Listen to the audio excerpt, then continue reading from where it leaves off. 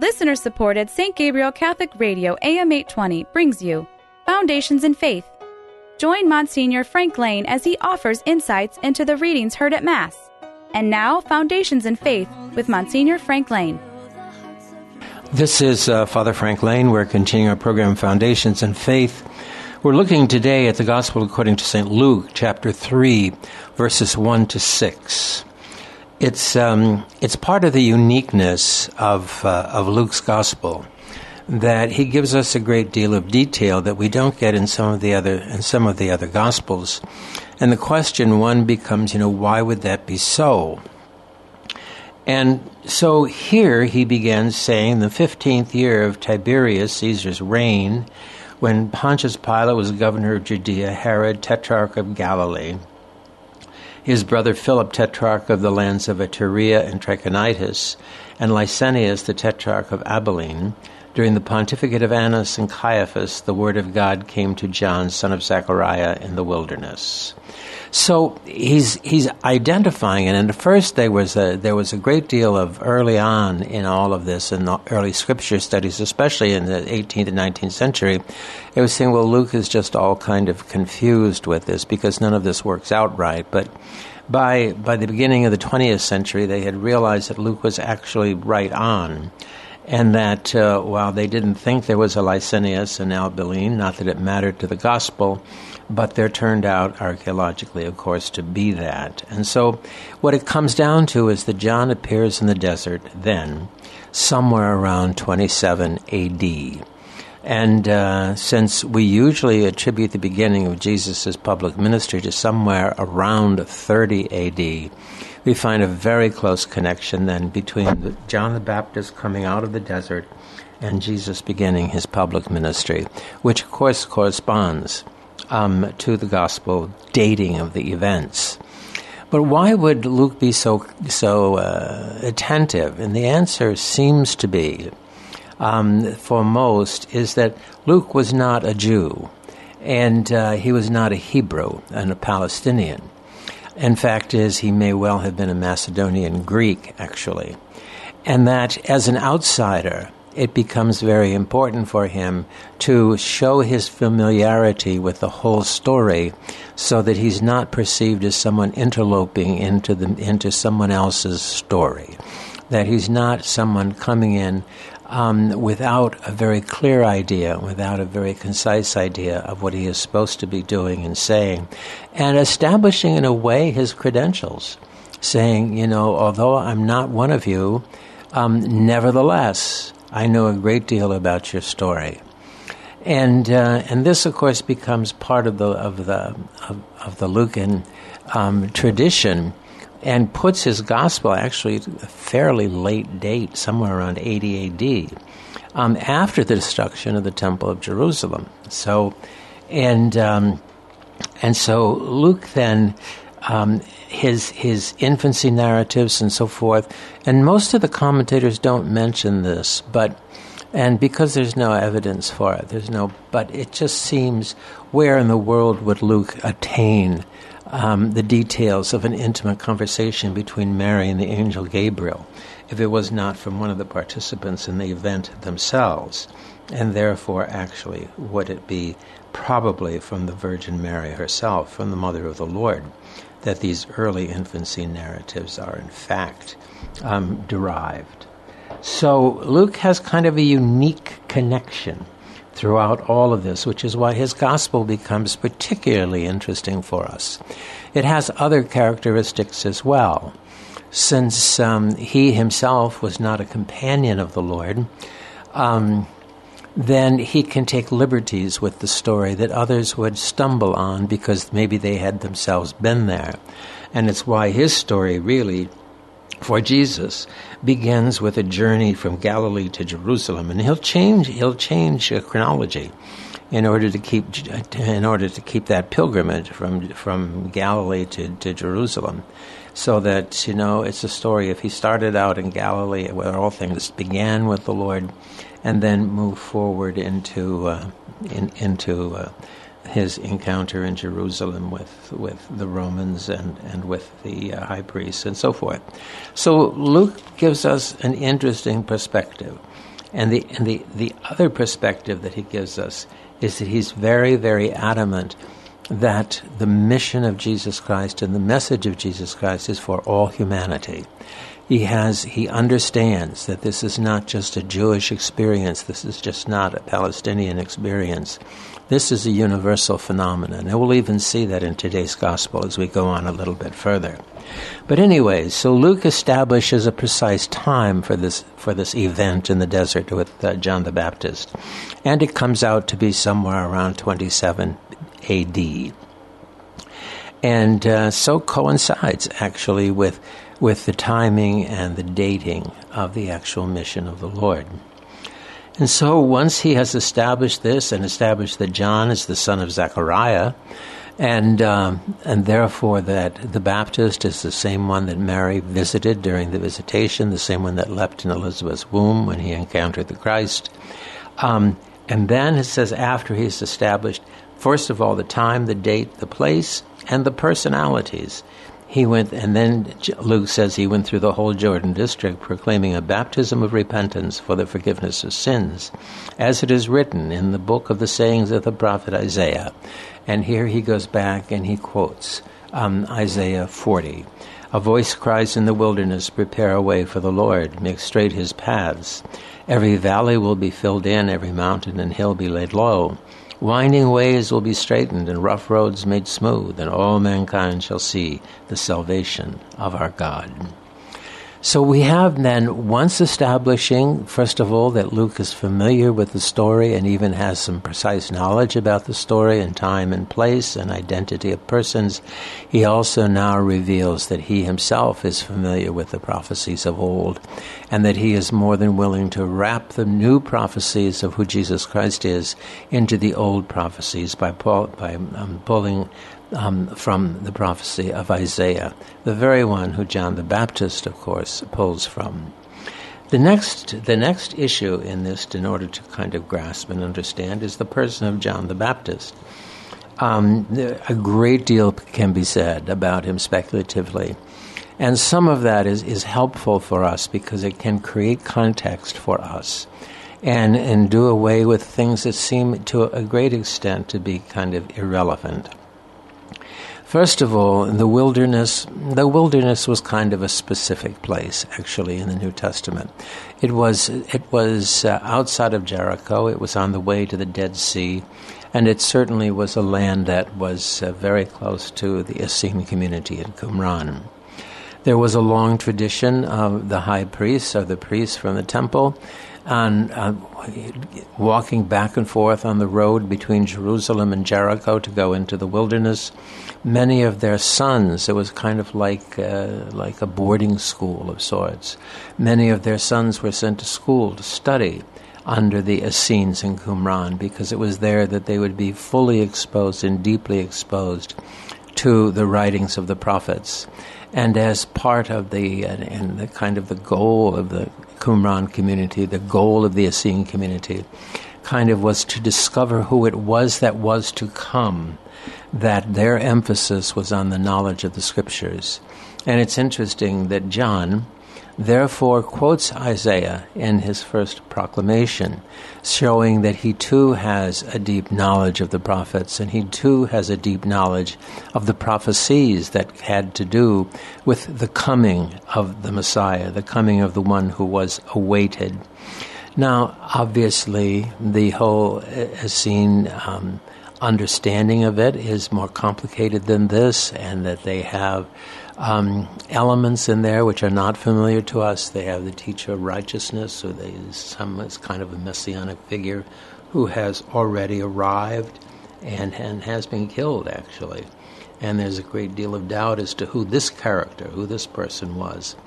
But there's enough familiar with the Essene community and the Qumran community that begins to show up in the New Testament. There's one it's an older book, and I think that there's a new scholar of the Qumran community, John Bergsma, I believe, who does a great deal with the Essene community. But of the older literature, Jean Danielou, the famous Jesuit theologian and scripture scholar, has written a book called The Dead Sea Scrolls in Primitive Christianity.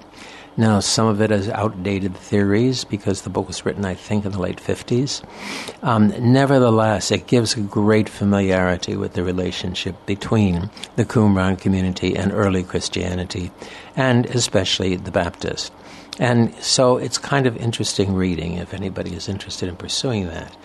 And once again, I said, I'm pretty sure that John Bergsma, who I think is a scripture person from Steubenville, he does a lot also with the Qumran community, with the Essene theology and so forth. But the fact is that now John is in the wilderness. In other words, he's back around Qumran. Was he one of the... Zechariah was a priest in the temple. Was his son John therefore educated in the desert by the Essenes? Is that where he got his knowledge of the prophets from? It's all pure speculation. But it does help to create a context so that none of this is just happening in midair. That all of this has some kind of concrete existential anchoring in the actual history of the period of time and of the age. And Luke helps us do that with his chronology that he gives us in the beginning of the Gospel. As he went through the whole Jordan district then, proclaiming a baptism of repentance for the forgiveness of sins, the baptism, again, deeply associated with Christianity. We believe, for instance, that baptism as a sacramental sign contains in some ways the presence of Christ, that washing over and entering into the depth of a human person's soul, they bring that soul into conformity with the truth and bring it into the living, nurturing grace of the church. It was, in a sense, a ritual that long preceded Christianity with more symbolic and less real impact. And that it simply became a sign of conversion, a sign of change. Luke uses the word metanoia, which means a deep conversion from within, is what he's seeking, what he's looking for. But what actually we find in the ritual baptisms, and Qumran used the ritual baptism frequently as just a sign of entering into a new state of life, symbolically washing away the old and making the present the new. So he's doing this when people repent and when people turn away from their sins. It tells us something about the age as well. If John is out in the desert, and it's not a nothing to come from Jerusalem to Jericho and go out into the wilderness, it's something. It's a bit of a journey. That's why, for instance, in the story of the Good Samaritan, they have the Good Samaritan lying along the road between Jerusalem and Jericho because it was so heavily trafficked by officials from the temple in Jerusalem that it was a primary location for Jesus to contextualize his story of those who refused to help the Samaritan and the one man who did, the robbed man, and it was the Samaritan that did. And so it was something that made a lot of sense because people knew that was a heavily trafficked road by certainly officials from the temple. And so it was using something very familiar to them to make a point. So they're coming out for a reason into the desert then. And this is interesting too. In an age when people have grown cold and indifferent to the possibilities of religion, it's great crowds don't throng to evangelists. I know that some do, even in our own age and day and age, but it isn't like it's on everybody's mind. Here, it seems like there must be something on people's minds. There is an aura of expectation in this first century story of the coming of the Baptist. People are beginning to have a sense that something is going to happen. It's things are bad enough, maybe we could say, that certainly the corruption within Judaism itself, the corruption of the Sadducees especially, but also even of the high priest, the indifference of Caiaphas to the prisoner Jesus of Nazareth, and to the insurrectionist Barabbas,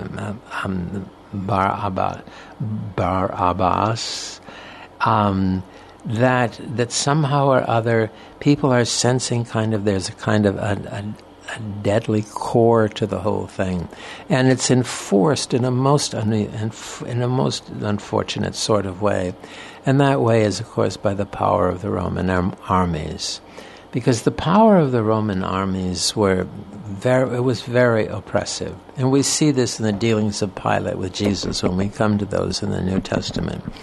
That Pilate is talking to Jesus about, are you a king? And we looked over that not so long ago, and he and Jesus talking at cross purposes with each other, not really communicating, and Pilate having not only no comprehension of the kind of kingship Jesus talked about, but no interest in it whatsoever.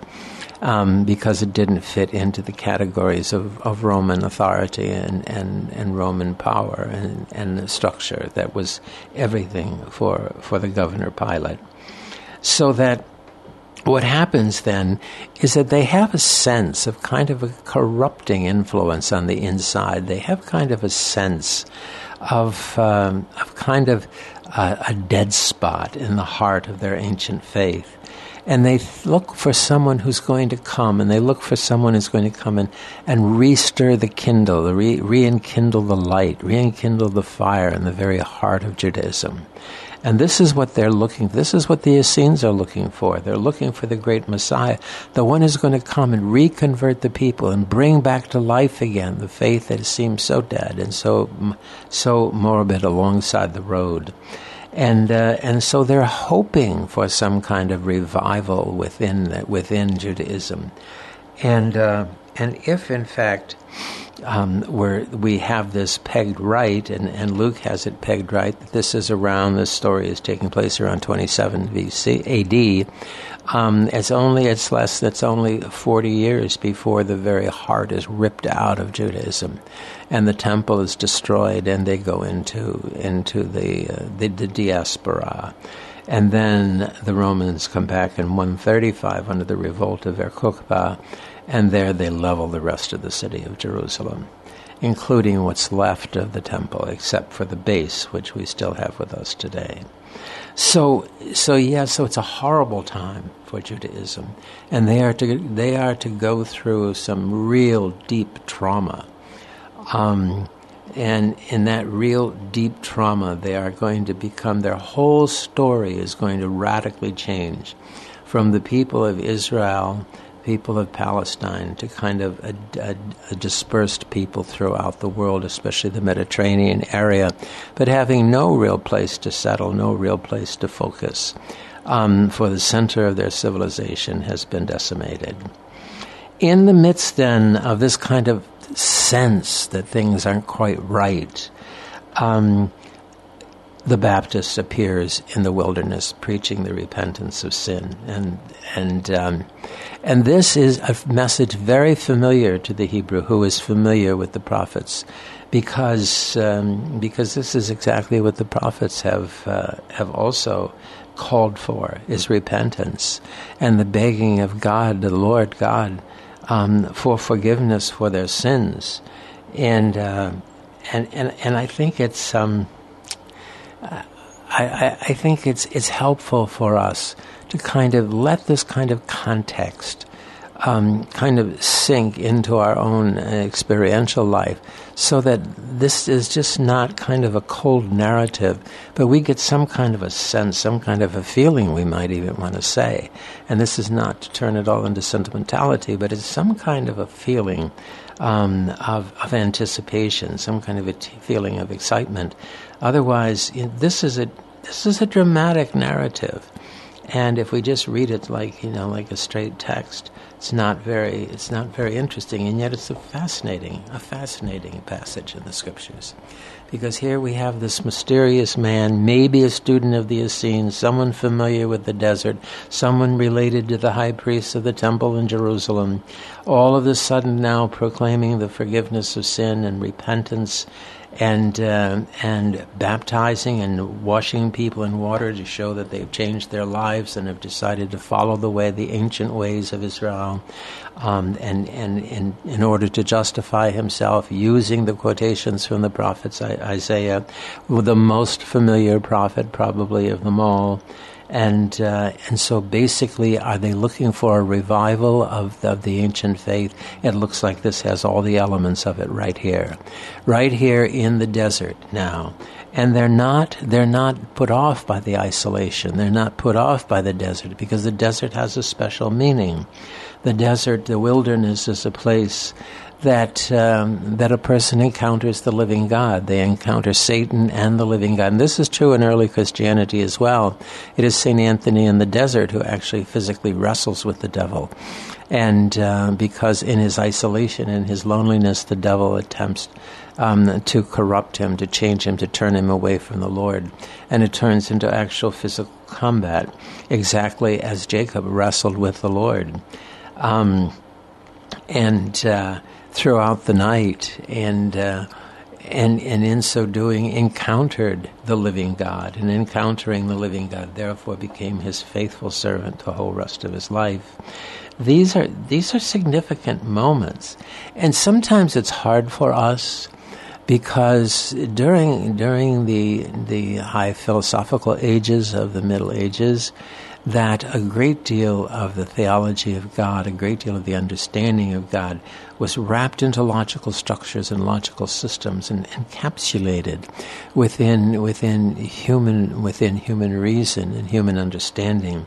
And yet in the Old Testament, He is a much more active, engaged God, physically wrestling with Jacob, and the minions of hell physically attacking the fathers of the desert and so forth. The desert was the place where God and Satan manifest themselves. Remember, even in the temptations of Jesus, we have this where Jesus is driven into the desert by the Spirit to be tempted by Satan. Let's go back to the Lord's Prayer, and lead us not into temptation. Well, yeah, the Holy Spirit led Jesus into temptation, didn't he? And because there is something converting and something cleansing and something permanent about an actual encounter that is rejected. So as John now comes out of the desert and into the Jordan Valley, the district, proclaiming a baptism for the repentance of repentance for the forgiveness of sins, he gets a sufficient amount of crowd that everybody hears about it and everybody knows about it, even in Jerusalem, and that people are then coming out. And what are they hearing?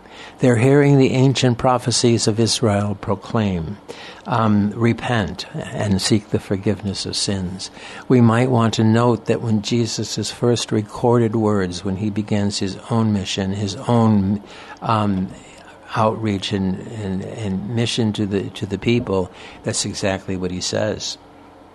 Repent, seek the forgiveness of sins, for the kingdom of God is at hand. That this is the key. And this is the key to us accepting Jesus as Messiah.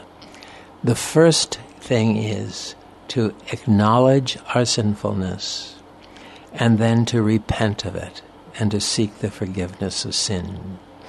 The turnstable from the life of the world to the life of the Lord is forgiveness of sins. The sacrament of reconciliation is that through which we pass to go from an unrepentant, secular, dark world run by the forces of this age, the forces of this world, the Roman army and all of its manifestations throughout the next thousands of years, that which claims to own our souls and claims to have a right to our minds and our hearts.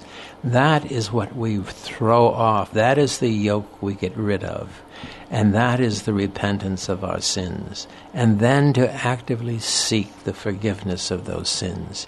I think it's very interesting that at least in some places where the opportunity is offered, there is a huge response to the opportunity to go to confession, to avail oneself of the sacrament of reconciliation.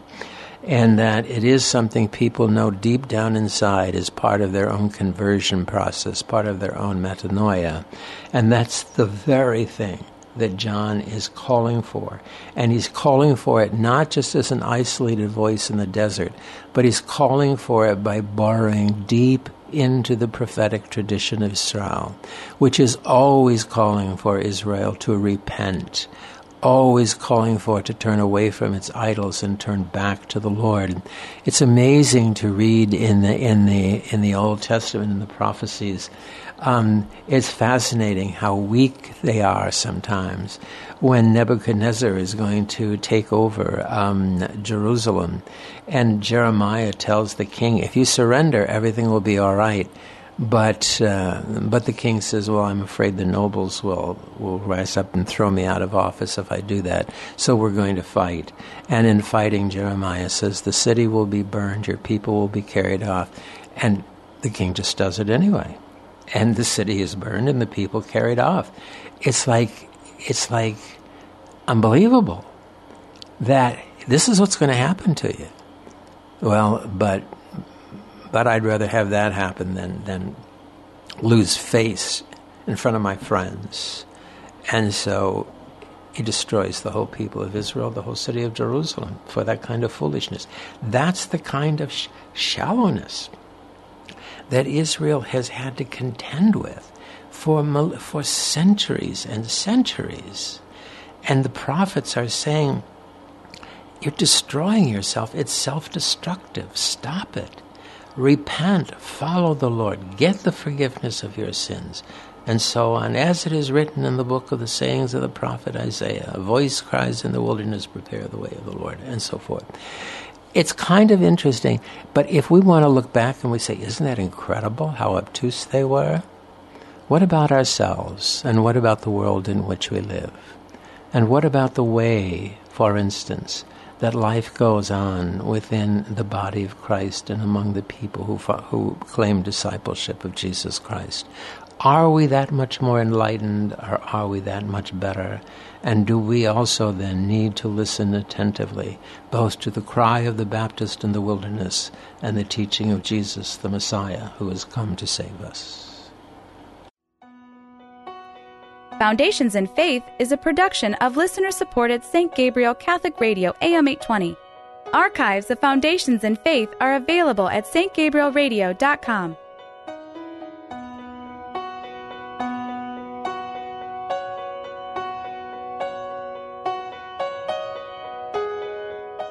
Veni, Sancte